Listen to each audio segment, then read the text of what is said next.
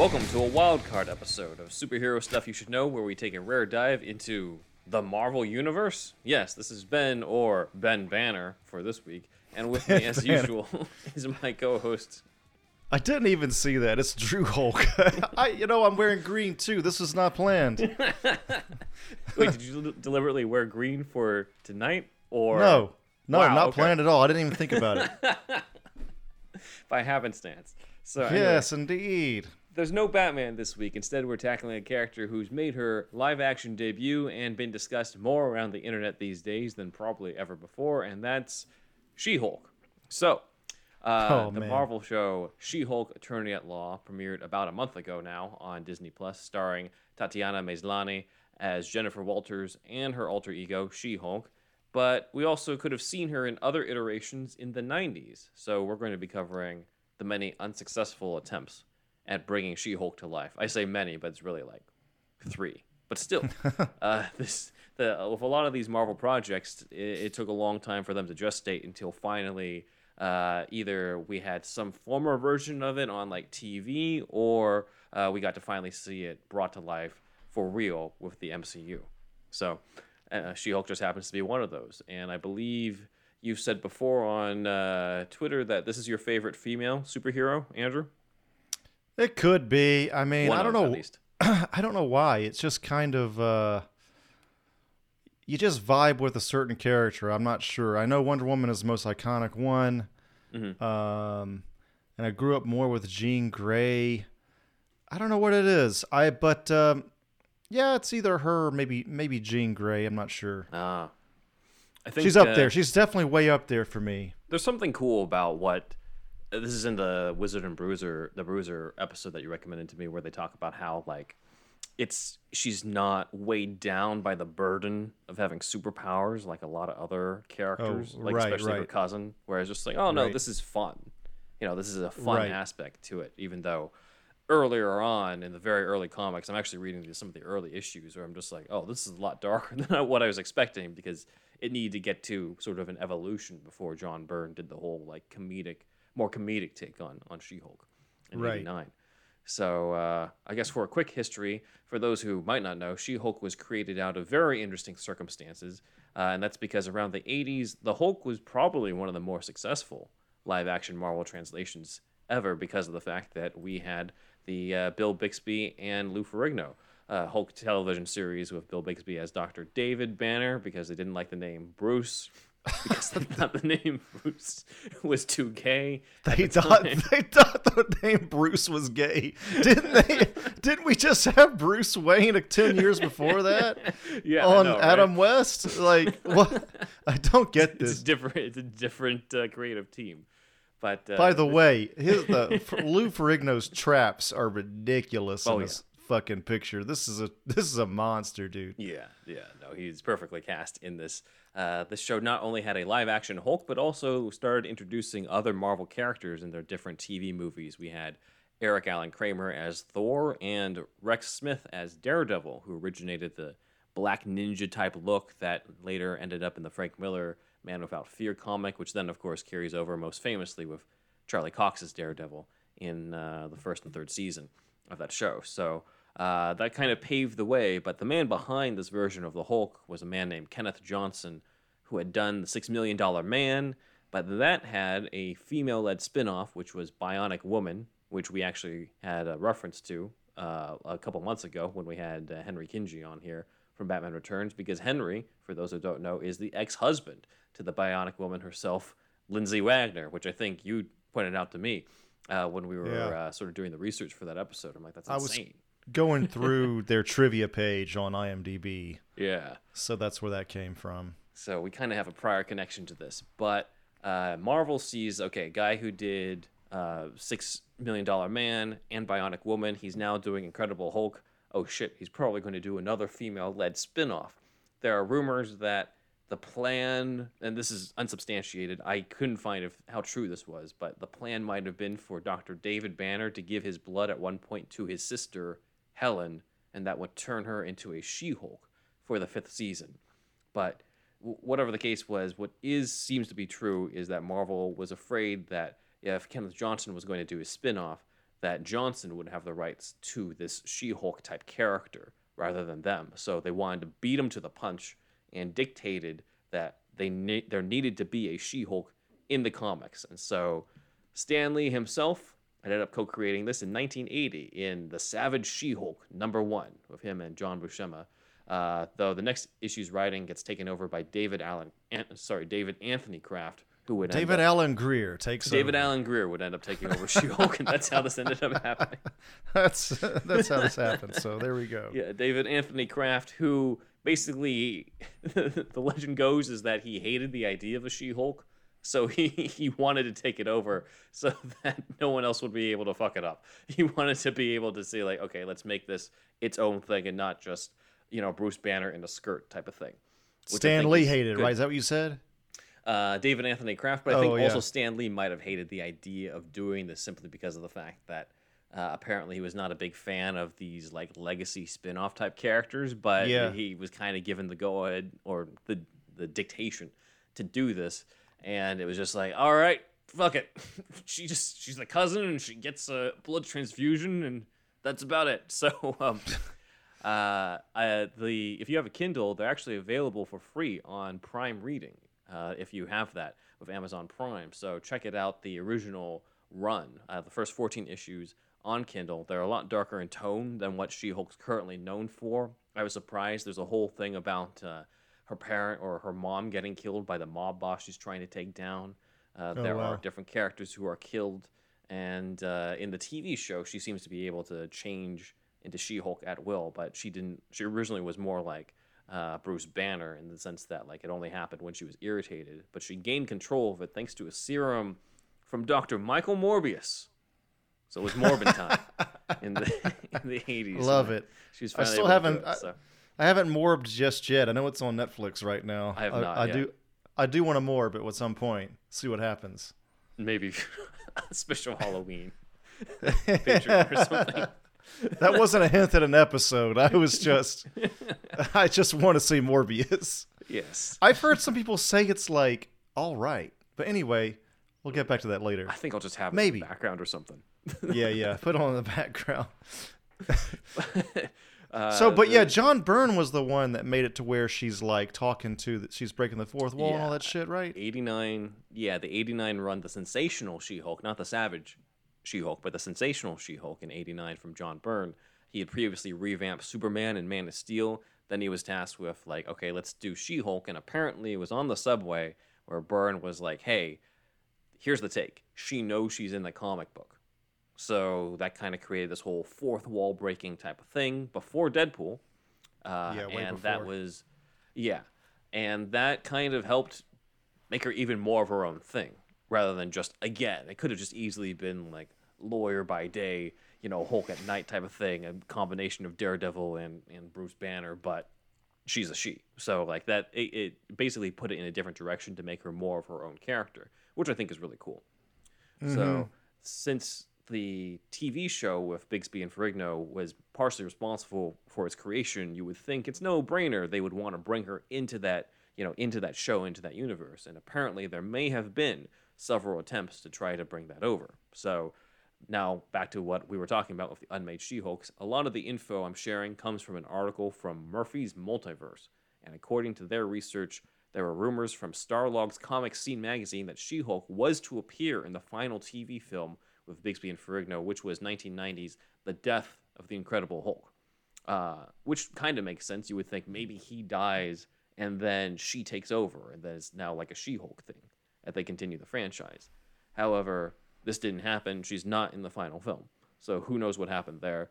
There was still development of an episode called, a sequel to this, The Revenge of the Incredible Hulk, where I guess they would have resurrected the character from the dead, which kind of defeats the purpose of The Death of the Incredible Hulk, but okay. But that ended up getting stalled, and The Death of the Incredible Hulk was the final television movie for this. However, it looks like ABC still wanted to do the character, and at that time there was no Marvel Cinematic Universe, Marvel Studios, there's no Disney in control of this type of stuff. Disney at this point is probably laughing at this whole Marvel thing and not even imagining a world where they can make these movies. Instead, it is a company I don't think they're around anymore. New World Pictures has the adaptation rights to Marvel Okay. at this point, and they're like, we're going to bring She-Hulk to the screen again on television, probably because of the fact Hulk is so popular on television. They're probably not thinking movie just yet. So Right. many say this would have been a spin-off to the Incredible Hulk show, with Bigsby and Ferrigno returning to kind of pass the torch over to She-Hulk. And one of the things that sort of supports this is the fact that we know for sure one of the confirmed people behind this was a woman named Jill Sherman Donner, who was a producer on the Incredible Hulk series. So she for sure was in development around 1990, 1991 for this. So according to Murphy's Multiverse, the network, ABC, wanted actress Melissa Gilbert to play Jennifer Walters. She had played Laura Ingalls Wilder in Little House on the Prairie, going way, way back and stuff as a kid. But she's more famous among us Bat fans as being the voice of Batgirl, Barbara Gordon, in Batman the Animated Series. So that could have been interesting to have somebody who was going to be She-Hulk also end up being Batgirl and sort of live in both worlds. But it looks like Jill Sherman Donner had a different choice and cast Baywatch actress Mitzi Kapture as Jennifer Walters, who we have on the left, and Gabrielle Reese, a volleyball player and fashion model, was going to be She-Hulk. Kind of replicating the casting process of, like Bigsby and Ferrigno. Now we have Kapture and Reese. We're going to have like different actors, one for the alter ego and one for like the Hulk side. So That's funny. I saw her on Don't Judge Me, Rogan. I see some Joe Rogan episodes from some time to time. Reese? Yeah, Reese, yeah. Oh, I'm not familiar with her. Yeah. Other than this, to me, I'm just like, oh, she's almost with She-Hulk. But yeah, there's a lot of other things. She is married to the famous surfer Laird Hamilton, and I watched both their episodes or listened to. So, Gotcha. Yeah, interesting knowledge. I didn't know she was up for that. Yeah, so it looks like they were cast, and a pilot script was written, and there are legends that it was even filmed or partially filmed in 1991. It amazes me that this never leaked then. Yeah. They filmed some shit? They might have filmed it. I'm not... here's the thing. You would think at this point somebody would have asked any of these three women, whether it's Jill Sherman Donner or Mitzi Kapture or Gabrielle Reese, if they filmed anything. I could not find any confirmation about that. So I'm inclined to believe they didn't end up getting to that point, or they would have said something. I mean, maybe sure they NDA filmed still... like... They didn't get to the effects part, probably. They might have filmed some... Yeah.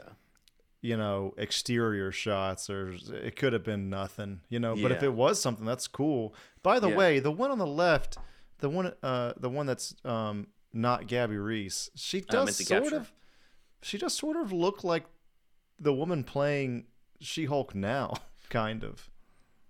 Sort of, as Jennifer, to me. or as She-Hulk, as Jennifer. As Jennifer, yeah, she kind of does. There's the similar look, which is interesting too, because Jennifer doesn't. If we go back to how she looks on the comic cover, she's kind of got the, of its time haircut as Jen. Oh yeah, that's fine. Much shorter, which is fine. But it kind of got modernized as we went along, and it is interesting that we've got a similar hairstyle. But apparently, the pilot script was titled Metamorphosis and would have taken inspiration from the original Savage She-Hulk comic, especially the very first one, written by Stan Lee. Where Jennifer Walters is trying to take down a criminal mob boss who's responsible for the murder of her mom in the comics, though they made it more Batman-like, apparently, and made it the murder of both of her parents, right in front of her in Crime Alley. So they don't want to take Batman's name, Bruce, but they'll take his origin. Clearly, yes. Just appropriate whatever they want, I guess. While on the case, Jen apparently is forced to go on vacation to the Caribbean, where she meets a handsome towel boy who is actually Bill Bixby's Dr. Banner in disguise. Now, we got to go into something important here. Jen is not Banner's cousin in this pilot. Mm-hmm. I don't know why. Maybe they thought it would be too weird to suddenly introduce, like, oh, by the way, this guy you've been following for like 10 years on TV, yeah, he had a cousin he never mentioned. I mean, it's kind of how they did it in the comic too, but still. It's that plus, hear me out, they wanted the Hulks to fuck. So, if they're not related, they can do it. They would have had a whole Hulk fuck scene. I can't help but wonder if a young David Goyer got a hold of this pilot script and was like, all that David Goyer shit.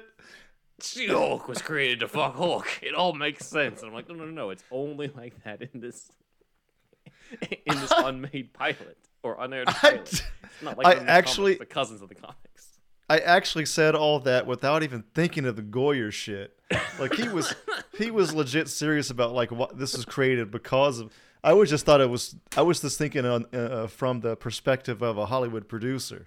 Right. Yeah, but it's a possibility. They can't be related. It's a possibility he might be right, at least when it comes to this TV show. When it comes to this, yes. Yeah. But again, we've said it before. We've referenced it many times. But Dark Knight scribe David Goyer and Man of Steel and many others, look up his comments about She-Hulk, and you'll just have a grand old time. Yes. It's funny, too, because at that time when he said those things, I'm just like, you know what the best thing they could do for Marvel to shut him up is to do a She-Hulk TV show. I was off by a few years, but that's, now we're here. So it's true, but the reception still, I feel like it's... Anyway, we're going to get to that later in the episode. Yeah. Well, at least they kept the cousin thing in the new show. They're still cousins. Sparks fly, apparently, between Jen and David Banner. But a hitman has tracked Jen to Caribbean and attacks, and this is where Banner apparently hulks out to help save Jen, but her injuries are too severe. So much like in the comic origin, Banner decides that he has to give her blood to survive, even though he knows that might have dire effects and turn her into a Hulk. And of course, they have a blood transfusion right in the middle of the street, right? I don't know. Oh, that's in the comic. That's in one of the comics I read. In the comic, he brings her into a place and does that. Man, there was one I feel like he was like straight up in the middle of the road doing it or something. I could be off, but that's in my memory for some reason. The closest I can think of is the new TV show. Well, but he's not really giving the transfusion. It happens so quick in the show, right? It's like drop, drip, drip, drip, and then boom, she's there. Like they really didn't want to stay too long on that origin. I think also they didn't want to bring in the moral implications of like, should I give her my blood type of thing. Oh, like right, here, it's right. Like it's definitely a choice where he's like, all right, I got to do this, but either doesn't think about it or he does think about it, but thinks like it's worth it to keep her alive. Whereas here they kind of just, they took the choice away. It is kind of just like he didn't want it to happen, but it kind of did. And it kind of makes sense the way that they did it anyway. Mm-hmm. So I also think the cousin connection in general makes more sense because to have them genetically related, so it makes sense for them to have a transfusion, similar blood type, as well as the idea presented in the Disney Plus pilot where they're kind of genetically somehow able to handle the gamma radiation. The fact that they're related. That similar reaction. Yeah, as opposed to like kind of random woman you encounter in the Caribbean now has your power. Type of thing. I always like Stan Lee's little spiel about the Hulk. He was like, I don't even know what a gamma ray is. It just sounds good. Which is why it works so well. Yeah. I mean, he obviously knew what he was doing. Yeah. Him and Jack Kirby. So there is a 1978 Hulk wiki page for this pilot specifically, and I don't really put a lot of stock into fan wikis, but this is one where there's not a lot of information on what this could be, and there's a possibility that somebody actually did get a hold of this pilot. Again, we do not have the script for this, so I don't know how much of this is true. I'm just going off of what I've read. It also describes her as being Jessica Walters as opposed to Jennifer Walters, so either they got that wrong, or once again... Jennifer sounds a little gay. Exactly. Once again, they thought the first name sounded too gay and decided to change it. 1980s, everybody. I don't get it, but, I guess it was at that time. They were just ramping up to do a shitload of coke at a ski resort and fucking drive that red Lamborghini, that boxy ass Lamborghini. You know what I'm talking about? God, that 80s. Damn it. God damn it. The 80s Hollywood vibe, dude. Come on. Yeah. So it sounds like the hitmen tried to attack Jen again, but she transforms into She-Hulk in order to protect herself, and she experiences these blackouts whenever she hulks out. And it's David Banner who sort of mentors her and helps her deal with this new life. And Hulk and She-Hulk, of course, would team up to stop the assassins from killing her and find out who's behind these attempts on her life. They'd solve the mystery, but she'd end the episode hitchhiking on the road, much like Banner himself. Nice. Synopsis also claims that the reporter McGee from the TV show would arrive to hunt down the story, only to be surprised by the fact that people are saying the Hulk is a woman. That can't be right. But he finds out very soon that it is correct. So one thing that they did confirm from Jill Sherman Donner herself is that apparently She-Hulk would not have been green. So, oh, really? Yeah. So this is apparently a quote from a 2011 book, You Wouldn't Like Me When I'm Angry, a Hulk Companion, great title, by Patrick Jankowitz. Jill Sherman Donner said, quote, I made her golden instead of green because green isn't pretty. So, oh man, that's weird. Changing your skin color. I would have thought it would have been like red or something. I mean, like the red She-Hulk, you know? Yeah, like red kind of makes a little bit more sense with like anger, you would think. But yeah, it's just changing her skin color made her seem more feminine, prettier, and different than just making her green. She sparkles. So, yeah, this is a big mistake in my opinion. Like you're taking away like the iconic colors of the character when you're doing this. So I'm kind of glad that this did not go through. You know, they seem less like a family, man. Although I will say sometimes, and again, I like the show, but like she does remind me of Shrek at times. But I know there's no way around it, man. Like she's just that exact same color green, and she's CG, so it's just like, and she's older than fucking Shrek is, whatever the Shrek woman is. I forget her name, Fiona. Dude. Fiona. Fiona. She reminds me of Fiona kind of a little bit, but like She-Hulk's older than Fiona, man. So it's just like Fiona looks like She-Hulk, man. That's how it should be. Right. That's how we should think about it. Unavoidable comparisons, sure. Yeah. But yeah, I don't know how this hasn't leaked, if it was shot, or why people haven't asked. Or maybe they have asked and I haven't found the interview. Like if, you know, let's get Gabrielle Reese on and ask if she was painted golden, you know, and find out. But that's pretty much what we know about this. Some conflicting stories as well in terms of why this did not go through. So some say that they were not convinced that Mitzi Capture as Jennifer Walters could hold the series. Others say that it's because the previous thing, Death of the Incredible Hulk in 1990, didn't do well in the ratings. So those are factors. We also have to factor in the fact that Bill Bixby passed away in 1993, which, however, was a couple years after this was supposedly shot and written. So I don't think that had an effect at that time, if we're talking 1991. Death of the Incredible Hulk was in the theater? It's a TV movie. The TV movie. Dude, forgive me, internet. I didn't even know this movie existed. Did you watch it? Yeah, it's a series of TV movies. I haven't. I've only seen a few episodes of the Bill Bixby show. Yeah. I've wanted to see Trial of the Incredible Hulk, though, because that's the one that has the first Daredevil with Rex Smith, the first Kingpin with John Rhys Davies, Sala himself, or Gimli from Lord of the Rings as Kingpin. And it also, I think it's the first Stan Lee cameo. He's a juror in that. When, nice. Bigsby like hulks out on the stand, and he's like, "Oh my god!" So that's not the one with Thor. Thor's not in that one. Thor's in another one. Thor's in another one. I mean, they were doing shit. That was in 1990. I thought this Hulk show was in like the mid 80s, or it went up from the mid 80s to the 90s. It ended in 90 with Death of the Incredible Hulk. And I think they were still trying to continue it. I cannot believe it went up into the 90s. That's crazy. Yeah, I thought it was that one, you know. The one, okay, yeah. So, still like left over from the 80s, but they definitely wanted to continue it, as we can see with these attempts, or at least sort of spin off into like spin-offs of She-Hulk using, you know, Baywatch actress and Gabrielle Reese. So like it makes sense during that time that they would do that.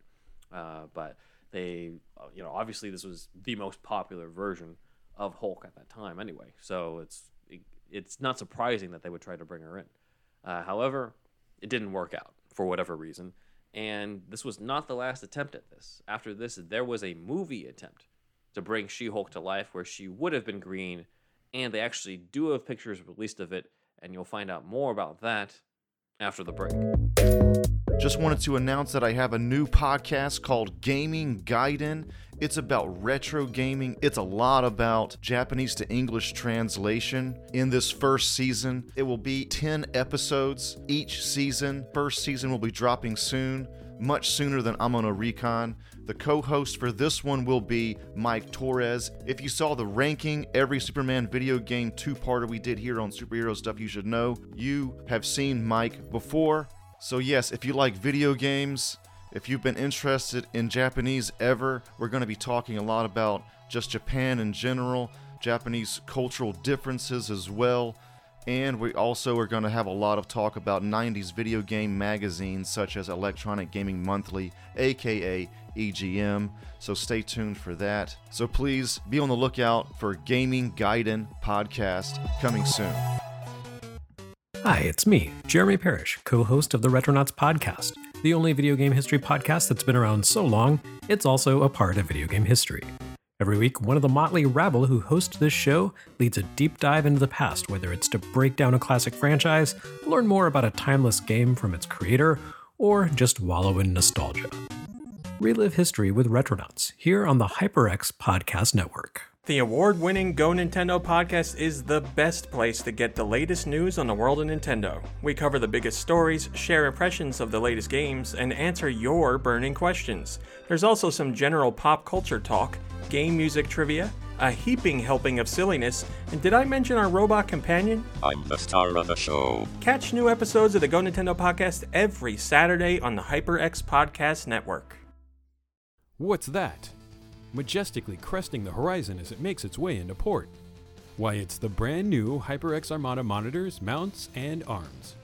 Both the HyperX Armada 25 and 27 gaming monitors come bundled with a sturdy HyperX Armada mount and arm. If you need every split second of advantage when gaming, the Full HD Armada 25 and its 240Hz refresh rate are for you.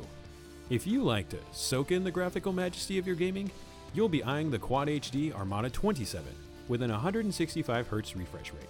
Set sail for HyperX.com or Amazon.com to start making your display Armada. Hello, fans. As part of the HyperX Podcast Network, we're letting you know that this year is HyperX's 20th birthday. To celebrate, they're offering some great deals on their award-winning gaming gear. If you're in the market for a new headset, a new microphone, blue light blocking eyewear, or any number of other high-quality HyperX products, head on over to hyperx20.com to check out all the birthday deals. Once again, check out the HyperX 20th birthday sale over at hyperx.com. And we're back, and we're going to continue talking about She-Hulk. So we found out a She-Hulk TV series did not work, so they decided, I'm going to move my camera a movie. Bit. Hold on. So New World Pictures tries to move on and do a film. A lot of this episode comes thanks to one of our Twitter fans, Kanye Cannon, Superhero Geek. Twitter handle Kanye Geek. Kanye, not spelled like Kanye West, but spelled like Con, like Comic-Con. So anyway, in 1991, in May, there was an announcement at Cannes Film Festival at a press conference on the beach that they were going to make a She-Hulk film casting Brigitte Nielsen for movies like Red Sonja, Cobra, Beverly Hills Cop 2, and Rocky 4. And Nielsen did a photo shoot as She-Hulk, as I'm going to pull up right now. So here are the pictures of her in costume. You've got her all colored, different shades of green, different types of green in terms of her costume, wearing a big wig here. And there's even a poster that says She-Hulk, soon to be a major motion picture, from New World International. And Tamara Asayev Productions, she was the producer for this one. So that's pretty cool. I have seen this on Twitter. Yeah. Before. I did not know anything about the stuff we went over before the break. This is pretty cool. It also says something about this was the first woman character Marvel tried to do, right? I want to say yes. I'm trying to, in terms of like a live action adaptation. Yeah. I'm trying to think if there were others Marvel specific. But yeah, okay. The other major ones are part of the X-Men and I guess Captain Marvel maybe, but there was an attempt to do a Daredevil Black Widow thing a while back. Oh, okay. But not Solo though. Not Solo, yeah, not Solo. Not so Solo. Say Solo female Marvel specifically. I think you're right. Yeah, I mean, surprisingly, she's got like a pretty top place in Marvel, but people just don't talk about her as much. At least, well, they are now, but they didn't for a long time. So yeah. Nielsen did this photo shoot. She was both She-Hulk, but she was also Jennifer Walters, as we see in these pictures here, the lawyer alter ego. She would have played both roles, which kind of just makes She-Hulk a green version of Jen in this version. But it kind of makes sense. You know, why would you want to replace Bridget Nielsen with someone else at the same time when it's a major star like that? It's understandable if you're trying to do like a TV show with like up and comers. But for here, it's like, okay, we already have a major star in it. We want her in this as much as possible. Get your money's worth. So definitely, that's kind of cool. At the film festival, they passed out apparently 4-page brochures promising that she would be, quote, a femme fatale film sensation for the 90s. And her outfit, which we see here, was from a place called Trashy Lingerie in Hollywood. Amazing. I mean, it sort of gets the idea across, though. You know? Another article states it would have started filming in September 1991 in Australia with the producer I mentioned before, Tamara Asayev. And there's different conflicting reports in terms of script and director. We definitely know the producers and the production company behind it. Some say it's B-movie director Larry Cohen, who was hired to do the film and may have co-written the script. Others say that Mark Verheiden turned down writing it. Many say Carl Gottlieb wrote a draft or turned in a treatment. There's another thing I saw where Stan Lee, he somehow turned into a treatment in this. I don't know. Some sources say no script was written at all. It's a mess in terms of what this could have been. It probably was a mess, dude. Yeah, I mean, it probably was. It probably was all of these in some way.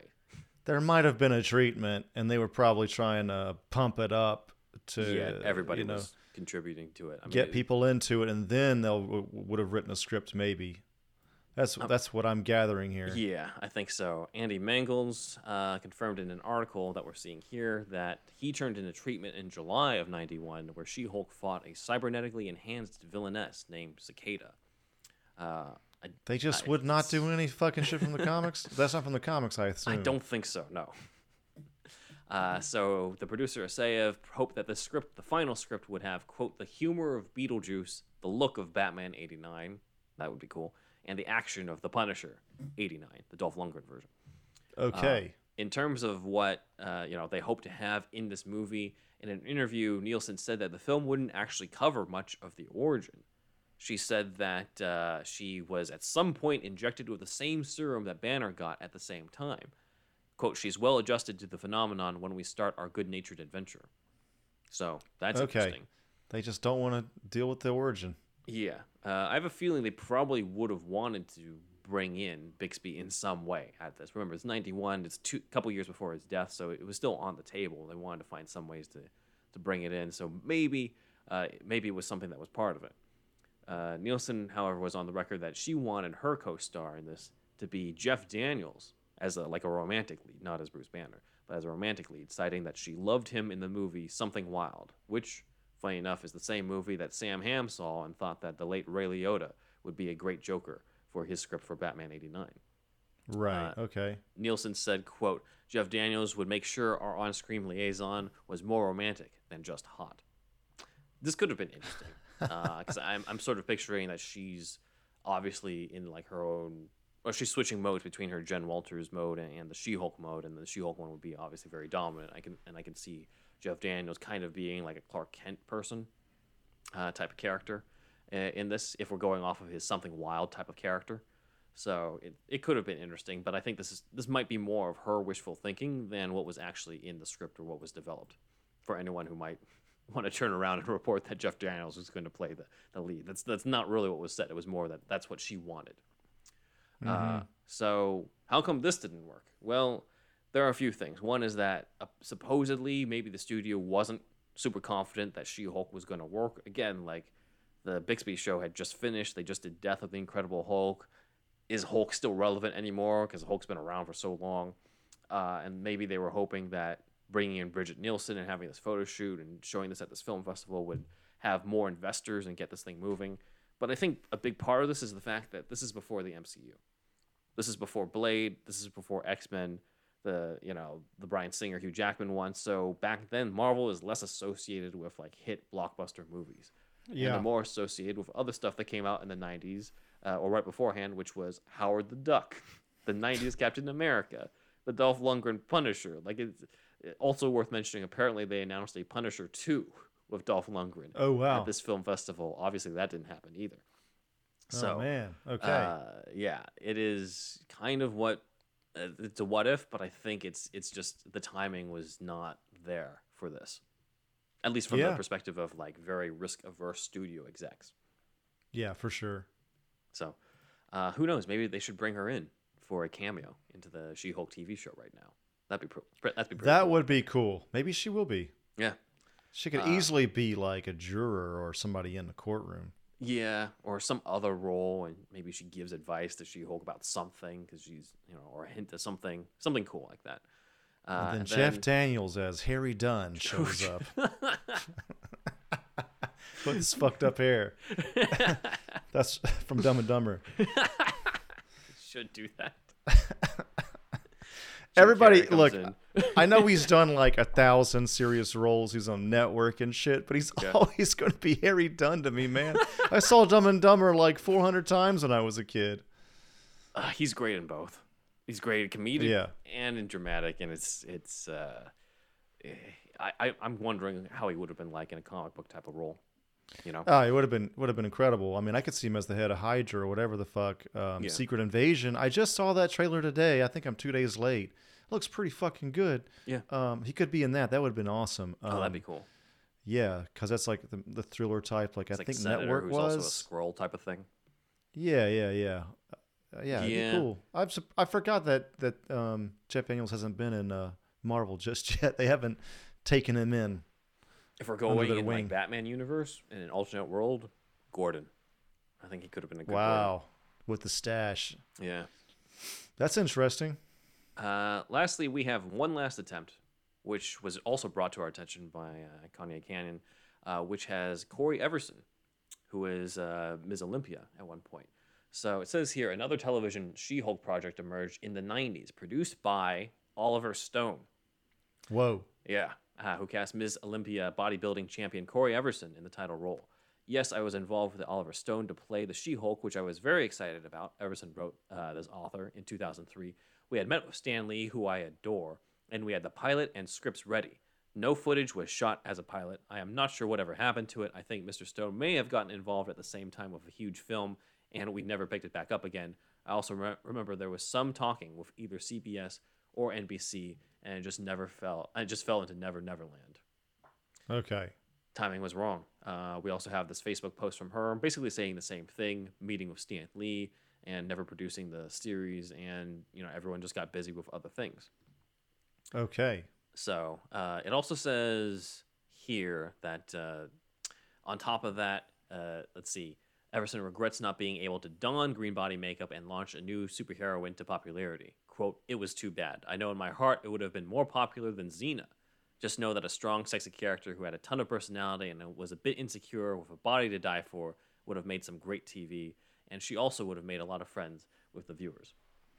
So that's pretty much all we know on that. Again, no leaked pilot script on that, unless some of our fans can, pass a few things over to us for future episodes. But that's what we got.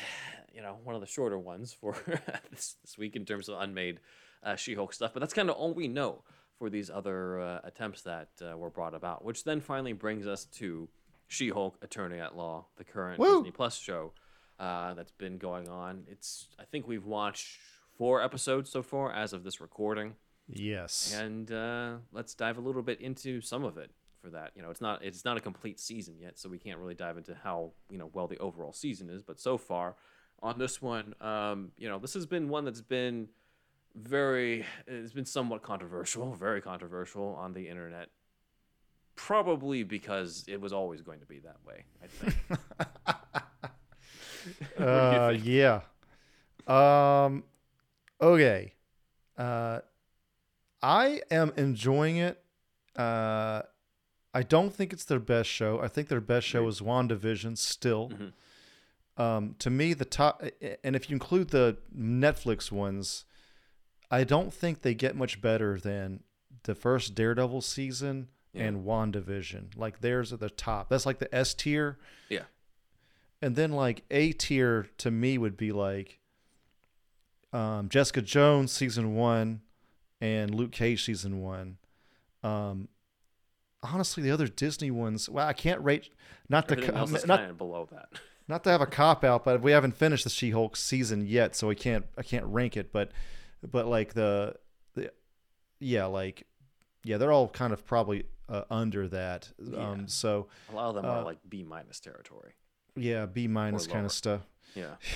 Yeah, like what was that one, Iron Fist and shit, man? Defenders, that shit was bad, dude. I could not get through that, man.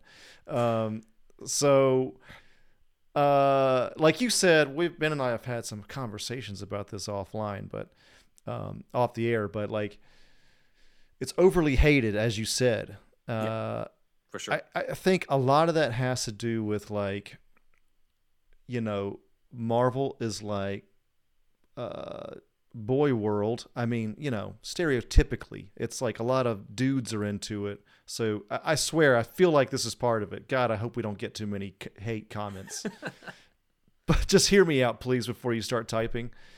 It's, so I feel like there's a little bit of like female gaze or like the woman's perspective thrown into this kind of mainly male world. Like this show has women writers, women producer, women directors, women star. You know what I mean? So we're getting like almost basically 100% women made show. Mm-hmm. So with, I don't even know if there's like women tastes or not, like as far as comic books are, except for maybe like women for women characters. But so I think that's part of the hate, and people will say it's like bad writing or whatever, but I don't know if a percentage of those people saying it's bad writing, I just question why they say that. Mm-hmm. I question why, like I don't know, man, a percentage of it might be because they just don't like women. I'm not sure. And again, I don't think it's the best show. And again, I'm saying just a small percentage of those people that might sound louder than they are on Twitter and whatnot. They might be louder and might seem like there's more of them than there really are. Mm-hmm. So there's that. And I mean, so Ben, feel free to chime in at any point, man. We can have a back and forth about this. So go ahead. For this one, right? I agree. It's not my favorite. At all on this. I think the listing, the tier ranking that you had is pretty accurate for this one. And I think there's definitely, if anything, there's still very much the hand of the studio behind this one in terms of like choices that feel very safe for this. I think, even though like it is still very against the grain when it comes to just the general studio output of the different movies and stuff. There's obviously a lot more comedic, a lot more down to earth with the stuff that is now in a courtroom. And I also think that She-Hulk lends itself a lot more to the television aspect. A lot of these Disney Plus shows, they don't feel like TV shows. They're just very extended movies. Like there's just other excuses to like bring eyes to the platform. But for here, it definitely feels like a TV show because now it's like, oh, we have a case of the week type of thing. It's a tonal shift, which is another thing that's maybe setting some people off. Oh yeah. I mean, it's already was supposed to be more comedic than usual because that's the character, and I think a lot of people are getting very tired of the MCU comedy type of stuff. Which I can't blame them based off of other stuff, but that doesn't mean that all comedy is bad in this. And to be fair, not everything hits in terms of all the jokes for these either. The stuff that's funny and the stuff that's not. But I mean, that's what's going to happen when you're experimenting with this type of stuff. So it's all right. I'm enjoying the different MCU connections as well for it. I do appreciate that Tim Roth is back as the Abomination. I was not expecting how they were going to continue the Abomination in that way. My biggest issue, I think, with when Abomination gets brought in or Mark Ruffalo's Bruce Banner gets brought in is that it feels like the best dramatic stuff for these characters who have been around since the 2008 MCU Incredible Hulk movie is that majority of the dramatic development seems to happen off screen for these characters. Like suddenly we have not seen Abomination since 2008, and since 2008 he apparently has completely reformed himself, is all like zen like, and Bruce has even forgiven him. That's a far cry from the last time we saw that, and we saw none of that in this TV show. It all happened before this even happened. I'm like, I guess because it's been like 20 years or some shit since then, but still, it has been. Yeah. I mean, it's freaky, but it's been 14 years since the Incredible Hulk. It doesn't feel like it, but it's been 14 years. So wait, that's the Eric Bana one? No, the other one. Edward Norton one, man. The Edward Norton one. Who was the other guy? The other guy. Yeah. So, like, I get it. It's been some time, but still, like, there's a part in like episode 2 where Bruce is just like, "Oh yeah, like we've forgiven him. I was a completely different person," literally, which is it's a funny joke, but dramatically, I'm like, we could have seen some of this. We could have seen Bruce having some problem with the fact that you're representing him, like something like that, to just give dramatic tension to that. I get that, maybe Ruffalo's only contracted for a certain amount of episodes, so they could only do so much, and they wanted to continue that storyline. But it's stuff like that where I'm like, the majority of that is done off screen. You and I have talked before about the fact that Bruce's development from, his two warring sides is suddenly solved like off screen like that between Infinity War and Endgame. Well, between he comes back and it's like, oh, I can control it. I'm always the Hulk and I'm fine. Like, yeah, it's like the biggest issue he's had for decades. Yeah, that was like probably one of the MCU's worst mistakes. Was they just couldn't. They did not handle Hulk, and like in Avengers 1, he fucking rules. Yeah. He's like a monster. He is the weapon that Loki uses in a sense. He wants to get captured. All that stuff. He wanted to get caught. But then, like, as time went, it's just like they didn't know what to do with him, man. Meanwhile, and I haven't read it, but I know in the comics, the Immortal Hulk or whatever was having like the best run ever, like the horror Hulk series. Yeah, it's been highly recommended to me too. Yeah. People have been talking about that. So it's just like the movies, like at least he's there, but it just could have been handled better. They didn't know what they're doing. Really, it seems like after Age of Ultron, they just didn't know, because like we get Thor Ragnarok tries to adapt Planet Hulk, and we've talked about this in the Patreon. But like, if you read the Planet Hulk comic and then you saw Thor Ragnarok, I can understand you being disappointed in how they adapted Planet Hulk, because it went from, they made a comedy out of what is really a like hardcore life and death Spartacus gladiator type of story from the comics. So there was that aspect, and then I didn't mind how Hulk kind of had his own journey in Infinity War of the fact that he had to sort of accept being Banner in like the Hulkbuster suit. But apparently, this is, kind of going into the unmade Hulk stuff, there was a scene, and it's online, where Bruce argues with the Hulk in terms of them being in the Hulk Buster armor, and how he, they sort out their issues in a way, and they both agree that they have to fight together in order to survive this fight with Thanos' army. And apparently after that was when Smart Hulk breaks out of the Hulkbuster armor, blocks the guy attacking, and then he realizes he's both Banner and Hulk at the same time. And he says, "We worked it out." And then he would have continued the rest of the movie. That would have been cool. I don't know why they cut that. We needed that. That's what we needed. It's a very short scene, so it could have used a little bit more time, but that's better than what we got. It's better than nothing at all, yeah. Yeah, and we got nothing at all. And now he's like all zen and stuff on an island. And again, I'm just like, this guy went through so much shit in just the last couple of Avengers movies. He feels responsible and guilty for the death of half the universe, because he talks about that, how like that, they failed to stop Thanos, and granted, most of the Avengers feel that way too about that. So he feels about that. The woman he loved, Nat, Black Widow, dies, and he never even gets to say goodbye to her on that. And then he nearly loses an arm, snapping everybody back to existence, which, by the way, nobody seems to acknowledge at all. Right. It's all about Tony. It's all about Tony, which, like, sure, Tony did sacrifice himself. It was great. He helped take out the rest of Thanos' army, but Hulk literally brought back half the universe, and nobody gives a shit. Nobody says anything about this. Nobody talks about this. Like Hulk's the savior.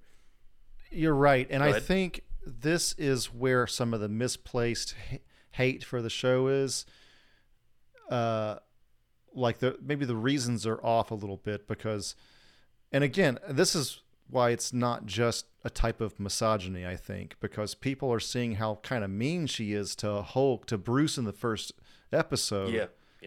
And maybe she doesn't know. I don't know, man, but she's just doesn't seem to know his backstory. She's kind of mean to her cousin. Yeah. And, a lot of people watching this were probably, maybe even subconsciously, just like, what the fuck did Bruce do, man? All he's trying to do is help you, Yeah.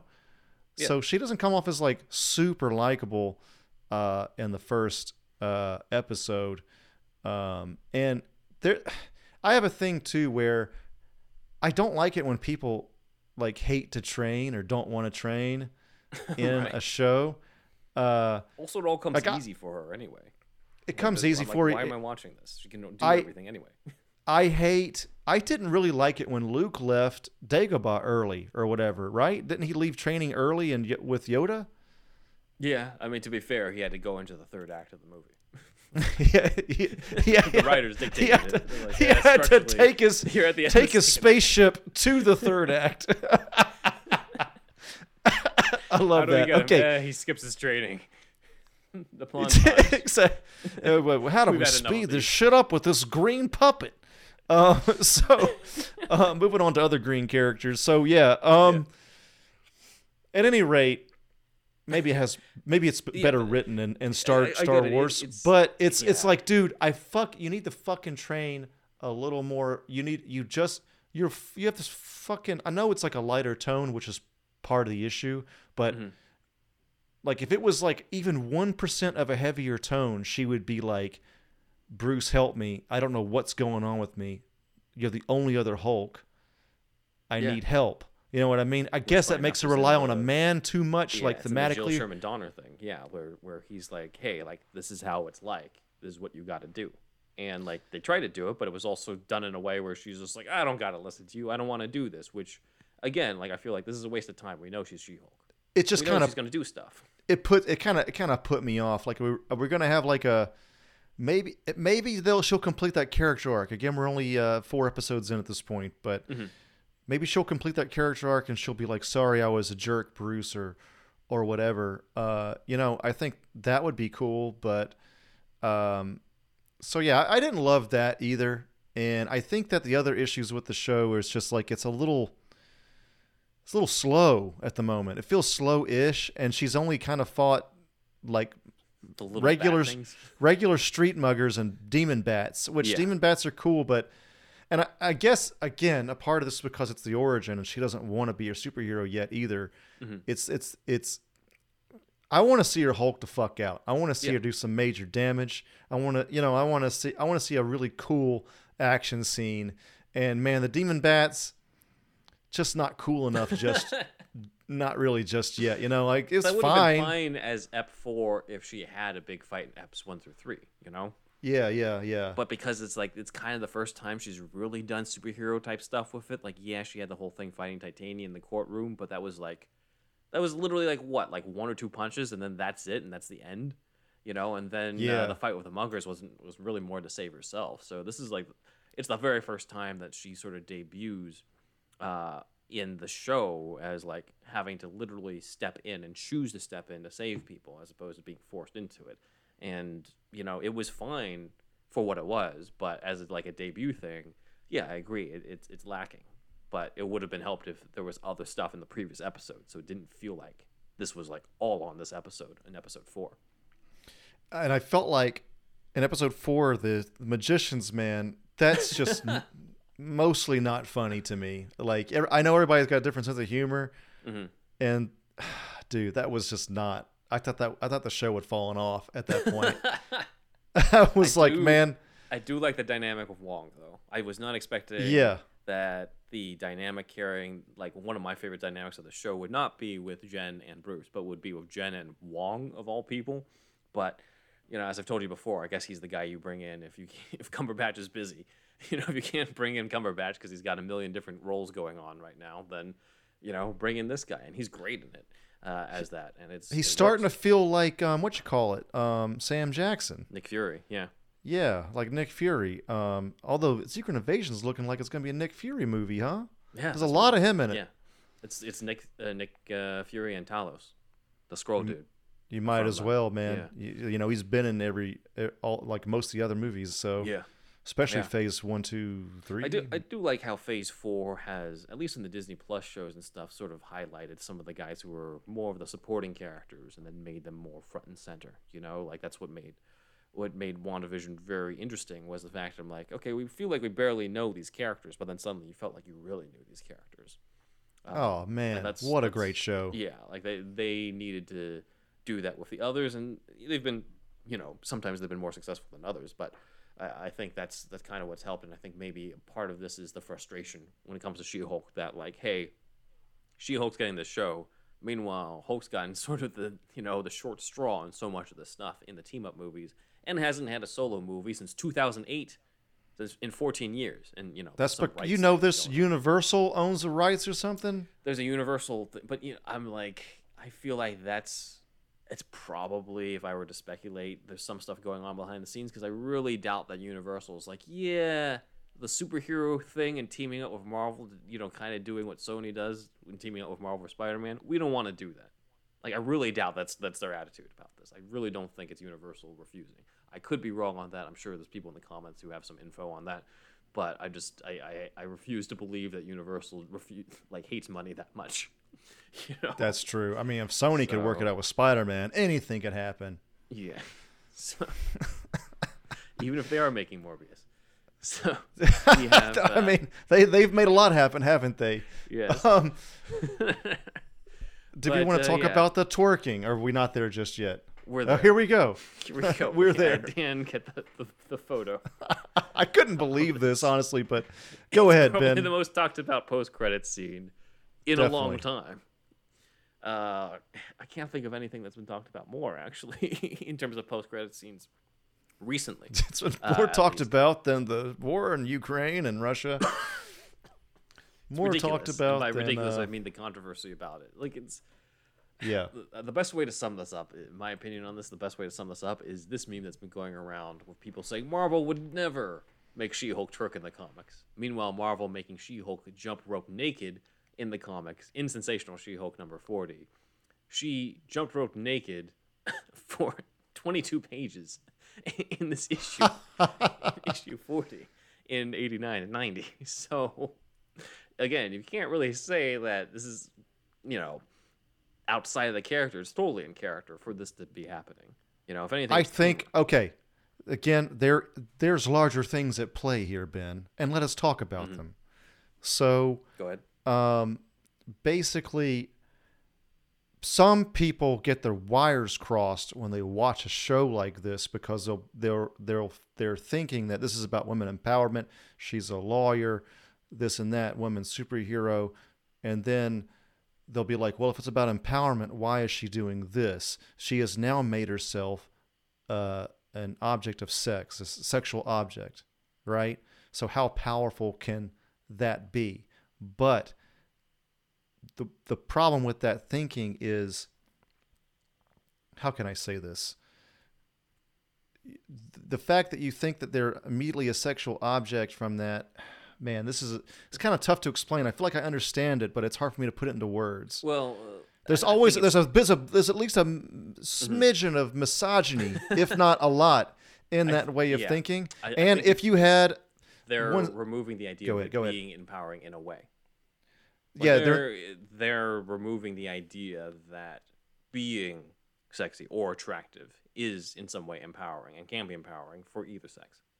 Exactly. And okay, let's think about let's do a gender reversal here too. This is what I think will help some people, because maybe some people listening would like, would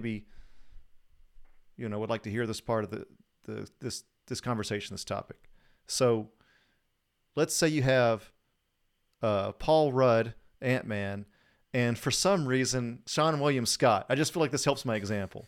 Sean William Scott, Stifler from American Pie. Yeah. They're in this scene. Hell, Ant-Man is... Paul Rudd is Ant-Man. Sean William Scott is just in there because I'm thinking of Role Models, that movie Role Models. Also, Sean William Scott, by the way, would be a great addition to the MCU. Like a fucking seamless transition. Don't know why he's not in it yet. Put him in Ant-Man 3. Put him in Ant-Man 3 for the love of God. So have him twerk with Paul Rudd. And let's say they're like listening to AC/DC or fucking that was Tony Stark's thing. But Kiss, like in Role Models or some other kind of rock music, and they're kind of like humping the air in a victory dance or whatever. Mm-hmm. It's still sexual. It's still to music. It's still like, it's kind of the same exact thing, but I'm telling you that would not have any of the hate this scene would have had, because that scene would have been seen as the boys playing around.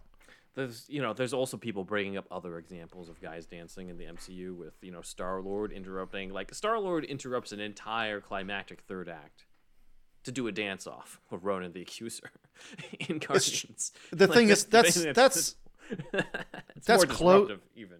It's close, Ben. It's close, but I think it's not as sexual. I feel like you really have to do like the humping the air kind of. I don't even know what the fuck. Just imagine like, Paul Rudd and Sean William Scott like humping the air. Like, I don't know, fucking like, even like there's a guitar move where you can kind of like hump.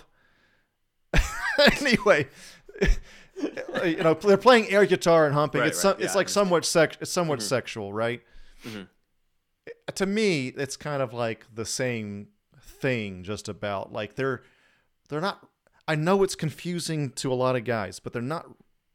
It's a sexual looking position, and it can be sexual, and it is kind of sexual, but it's just like, oh my God, how can I say this?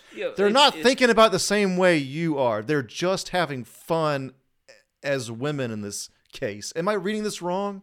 No, I don't think so. But also to me, I'm just like, it's just a fucking post-credit sequence. It's post-credits. It's not even the fucking actual thing. It's like it's less than 2 minutes. Like, I don't really give a shit about this. Like, if I hadn't looked on the internet about this, I would have seen this at the end and probably forgotten about it. Like, I'm not really like. People it's went only nuts notable over mainly because of the controversy. It's not because of what's actually in it. It doesn't. Yeah, I think okay. Just to sum up what I'm saying, because I know it's been kind of confusing. I'm still processing it myself, but basically the main takeaway I think you should take from this audience, not you, Ben, you already know. They're probably, again, not a woman. We're not women on here. Let us know in the comments, but if you are a woman.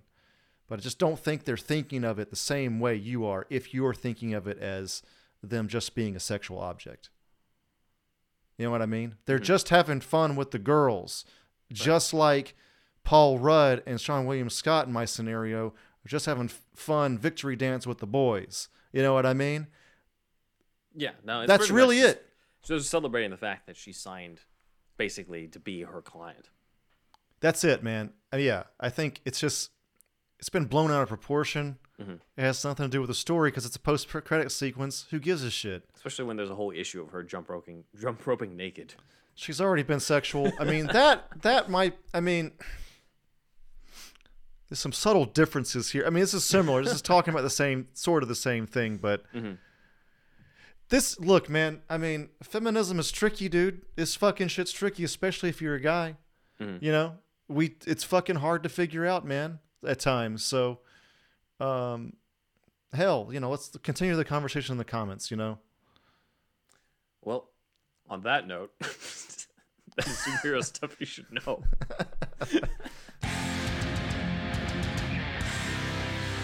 All right, big thanks to Dan for putting together the visuals for this episode, including She-Hulk jumping naked, for those who want to look at that again.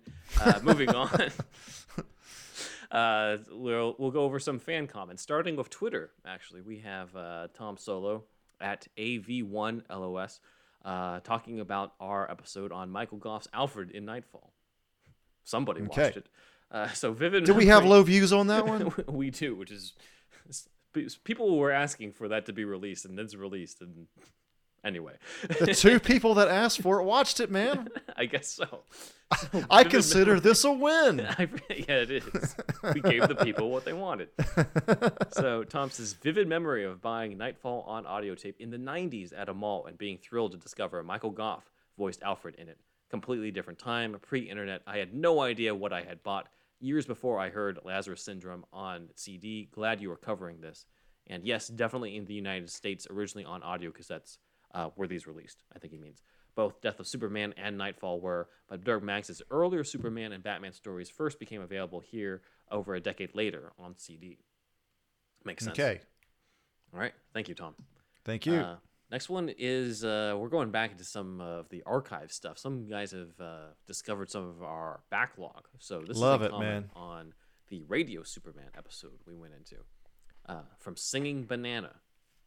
Singing Banana. I'm kind of disappointed your avatar is not actually a banana singing, but anyway. I know. You need to get on that, man. This was or great. Woman. Yes. Singing Banana says this was great. I'm a huge fan of the Radio Superman. There's not a lot of talk about Radio Superman on the internet, and this was a very knowledgeable breakdown. I agree 100% with everything you said. Radio Superman is great, and Radio Jimmy Olsen is cool. Woo! Thank you, Singing Banana. And lastly, Hip Hop Happens. On the Batman script from 1982. Yes, going way, way back to our kind of backdoor pilot into superhero stuff you should know. Where I brought up that Joker's last line to Batman in the shooting script was, "I saved the last dance for you," as he pulls them over the edge and have both of them sort of fall, presumably to their deaths. So Hip Hop Happens says, "I saved the last dance for you" is genius. I can't believe they cut that. Shaking my head. Thank you. Hip Hop Happens. Thank you, Hip Hop Happens. That would have been cool, too. All right. On to the fan shout-outs. Oh, man. We're already here, guys. I can't believe it. Where the fuck is my list? Here we go. All right. So we want to thank some of our newer people who include, let's go with Chris M., Braxton W., Darren F., Billy L., Yusuf A., Kevin R., and Derek O., and Billy L., and we want to thank our other supporters. Thank you guys for everything. If you want to get yourself up on this here board right here, go to patreon.com/superherostuffpod. That's a $1 tier. We'll get you up on this board and a shout out. And then our $5 tier is a whole other show. This show you're watching right now is for free on YouTube or on your podcast listening devices, whether it's Apple, podcast or Spotify or whatever. Mm-hmm. But this $5 show is a whole other show. It's on every Friday. We do deeper dives and talk about topics of the week, of the month, or whatever as well. Going to news, we go into news sometimes, but hell, if you've been watching the show for the past month or so, we've released 2 from the vault, or at least parts of them. So that's a good little preview there. So there's a lot more there. We're at like 132 episodes as of this recording. Mm-hmm. So we've released 3 or 4 from the vault. So there's still quite a lot behind the paywall. So check that out. Yeah. And then we have our $10 tier, which is basically you get the $5 and $1 tier benefits. Plus, it's a monthly meetup tier, so you can join us for a call, and we meet up monthly in a Zoom-like environment, and we have a topic at hand, but also just shoot the shit with listeners. Thank you guys for being a part of our $10 tier, by the way, as well, and everybody $5, $1 tier as well. Mm-hmm. So also we have merch, superhousepod.redbubble.com, superherostuffpod.threadless.com. Hopefully by next year we're going to have new stuff. I don't want to downplay this shit too much, but our sales haven't been too great on this one. But anyway, Ben Man, Indeed Wizard, Zacula, mugs, shirts, shower curtains, and the rest. Artwork by Stefan Santa Cruz. Zachary Jackson Brown, art.com. Zachary Jackson Brown was a co-host, and again, just going to say it again, his wife had a kid, and he's on an 18-year break from the show. Yep. So So there that is. By the time we have flying cars and shit, he'll be back on the show. So there that is. Yep. You'll see him in the backlog if you go there. So yeah. Please send us some audio, anything at all, to superhousepodcast@gmail.com. Thunderwolf Drew on Instagram and Twitter. Thunderwolf Lives on YouTube is my other stuff. And ThunderwolfDrew.com has all my portfolio in one spot, except for AmanoRecon.com. This poster by Zachary Jackson Brown. That's AMANORECON.com. We submit it to festivals, everybody. So whenever I submit it to 4, whenever these festivals are done, we're going to finally release this 4-minute thing. And it's going to, that 4-minute thing is the pitch video for a 23-minute thing. What it is an R-rated Power Rangers meets Stranger Things meets X-Files kind of thing. We're going to crowdfund it via Indiegogo.com. And I'm happy with it. It's still coming. I know I've been talking about it forever. I think I announced it too soon, to be honest with you. But here we are. That's it. Ben. Well, don't forget this. God, Gaming Gaiden. I need to add this to my notes. Let me add that real quick. Gaming Gaiden. Yes, you're right. That's another thing that I'm working on. I feel like everybody's like, his shit never comes out. I'm helping your self-promotion here. I know. So Gaming Gaiden is a podcast that I did with Mike Torres. He was on the Ranking Superman video games episodes on this podcast. Gaming Gaiden is a 10-episode miniseries, season, whatever you want to call it. Yeah, we'll probably do it in seasons. They're actually all already recorded. It's just a matter of time. I'll tell you right now, the reason that's being held up right now is because we want to record all of our Patreon next. So that we're kind of have it all ready. So that's kind of the hold up at the moment. We're going to record half to maybe all of it this weekend, hopefully, knock on wood. But what it is a video game podcast, but it's a lot of interviewing Japanese to English translators of video games. So, there's just a lot going on there that you wouldn't expect. And of course, a lot of talk about Japanese culture, some Japanese history, and just kind of think about a deep dive into the job, a closer look at a profession. That's what this 10-part miniseries is. But there's also a couple episodes peppered in throughout where we're going to interview the writers for Electronic Gaming Monthly magazine. That was a gaming magazine I loved as a kid, and it was great meeting those guys for the podcast. So it's coming. It's recorded. Thanks for reminding me, Ben. Gaming Gaiden. No problem. Big thanks to Comic Capital on Instagram, as well as the Everything Entertainment Club on Clubhouse. You can follow us on social media, on Twitter at SuperhousePod, Instagram, Superhero Stuff Pod, TikTok, Superhero Stuff Pod, Vero, Superhero Stuff Pod. Woo! My website is benwanwriter.com, where, yes, my shit is actually out, unlike Andrew. So, this is the episode where Ben dunks on me. You can read Gotham Vampire. God damn it. It's a spec script from Gotham. Make me feel worse. Bruce fights the Mad Monk. Oh, man. Mine's a little easier to get out there, to be honest. I can just literally put my script pages out there. That's it. Just write some shit. Mine takes heart and soul, bro. I got to get a Patreon about video games. The other is Elementary, The Death of Sherlock Holmes, a modern update on the adventure of the dying detective by Sir Arthur Conan Doyle. And, of course, Curb Your Enthusiasm, Disneyland. The Curb Your Enthusiasm episode they could never make, where Larry goes to Disneyland. Hey, people read it. Make comments about this, please. Thank you. It's benronwriter.com, right? Yes, it is. So fucking go there, read this Curb script. Let us know what you think. There's got to be some Curb fans out there. I really want to know what people think about this. My YouTube channel is in the description below, where you can also check out my project, Doctor Who, The Ronin of Time, The Eighth Doctor Meets Miyamoto Musashi. My personal Instagram is benwanwriter. My son's Instagram, my cat, Alfie, is at Alfie Pennyworth Cat. And if you have an Alfie, you can also get the Whisker Box, the only cat box for the crazy cat lady and gent. And yes, we do have a promo link for this somehow. somewhere for this. We're not just talking about it. We do have an affiliation with it. You know what? I need to check in on that. We may or may not have affiliation with this. Please, maybe hold off on this. We need to get a URL code like we had with Manscaped, man. Yeah. That's why you really know you made it in life. And we know for sure that we do have a URL code for BarkBox, y'all. Oh, we do have that. Exactly what they want. First month off free, valued at $35 with our promo link, which you can get at superherostuffpod.com/shop. Get all sorts of shit. The BarkBox link. We might not have Whisper Bidets anymore. We might really need to look into what we have and don't have between now and the next episode.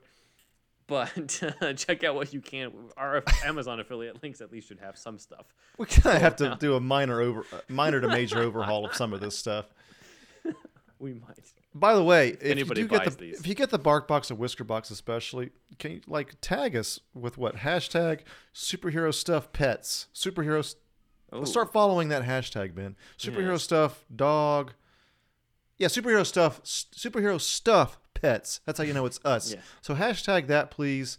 And at us on Instagram. I don't know if your cat has a cape or your dog has a cape too, or whatever kind of especially if you got the BarkBox or WhiskerBox. Take a picture. That way we can really send them. We can it's an engagement with the audience, but also, tell BarkBox and WhiskerBox we're still with you guys. Yep. So, yes, please visit superherostuffpod.com/shop and take a look at what we got and buy something. Please. Buy some shit. Now, the Amazon links do work. It's kind of a really small kickback for us, but it's something, it's... and the eBay also... Keaton Batman Funkos, please. Yeah, please. You have that. But good $10 out of that. Yeah, exactly. If you buy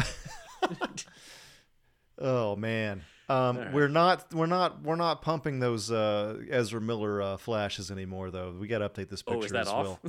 That's off. I took that off. I'll update the picture then. Yeah.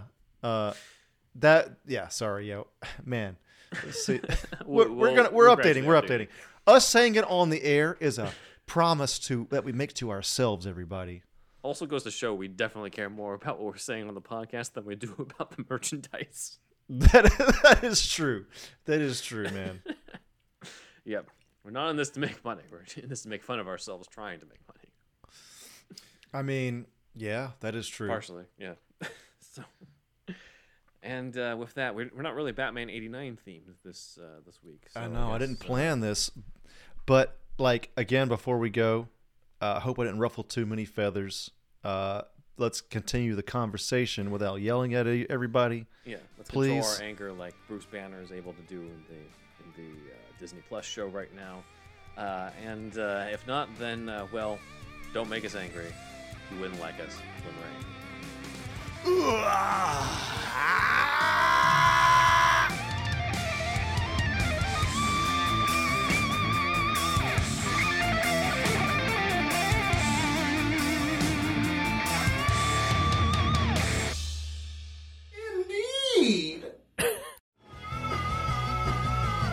You're listening to the Geekscape Network.